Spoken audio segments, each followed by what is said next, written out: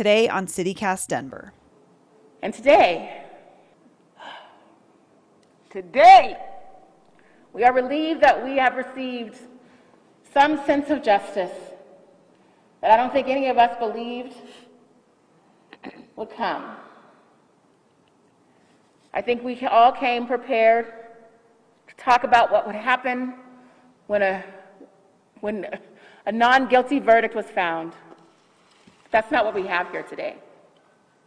But make no mistake, true justice would be George Floyd alive today. That's right.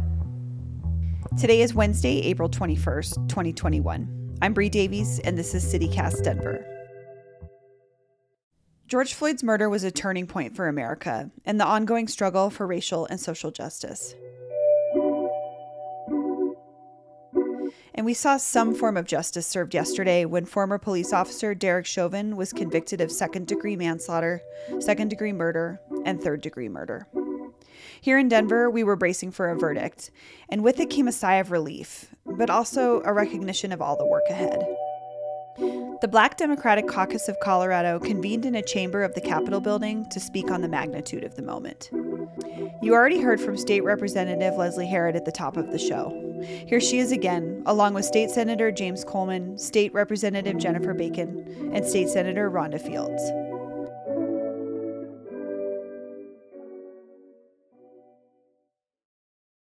Too many people have died that have not received such justice, that have not received a guilty verdict. And too many mothers have lost their children and have received nothing. Let me be clear. Derek Chauvin does not represent all police officers, but he does represent the racists and racism that is prevalent within our law enforcement and judicial institutions. Not only do I get to believe that as a black man and one of only 2 out of 100 legislators in the state legislature, not only do we get to believe that the justice system can be for us, but when I go home this evening, after having had the talk with my son about law enforcement,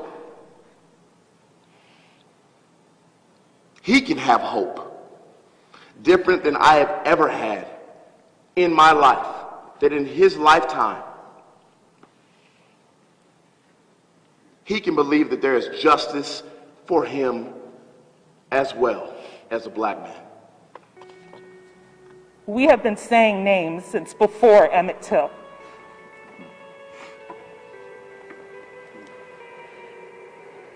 And today,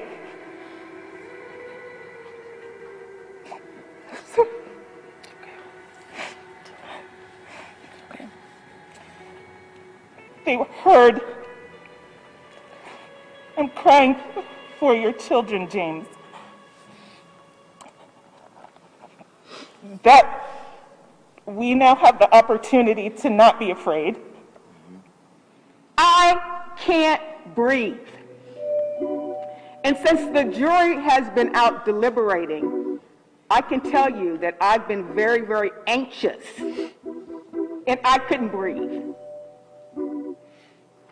The reason I couldn't breathe is because I've seen the scenario play out time and time again, and the outcome has never been a just verdict.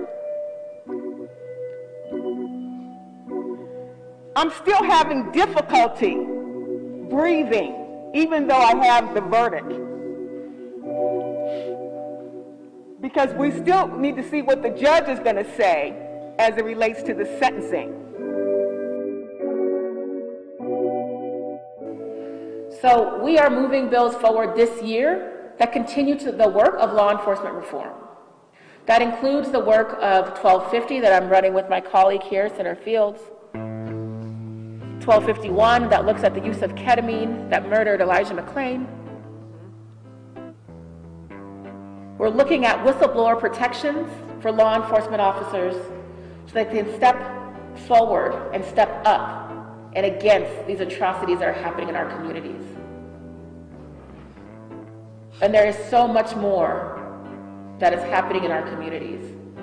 The reason why there needs to be a Senate Bill 62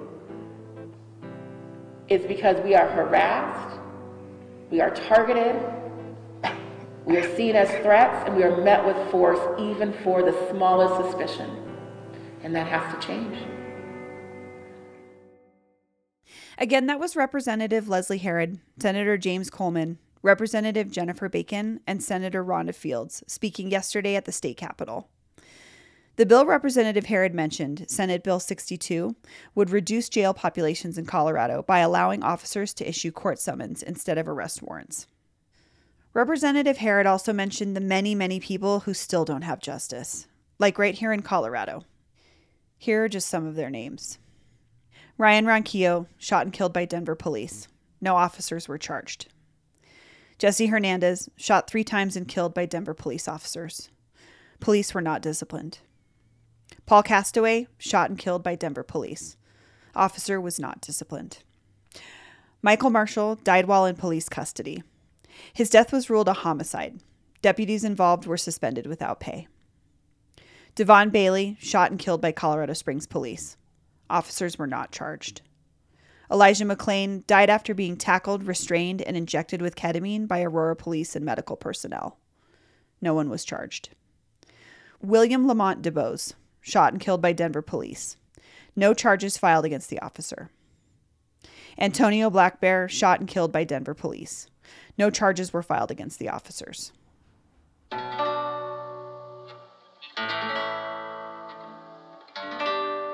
We're going to leave you today with a memory. Last year, in the weeks after Derek Chauvin murdered George Floyd, thousands and thousands of Denverites took to the streets to protest police violence and call for justice. It was an expression of solidarity at the height of the pandemic lockdown. So to end the show today, we want to take you back to that time. Here's a recording our producer Paul Caroli made at a protest on the steps of the Capitol on June 1st of last year. It's an 8-minute and 46-second moment of silence in memory of George Floyd.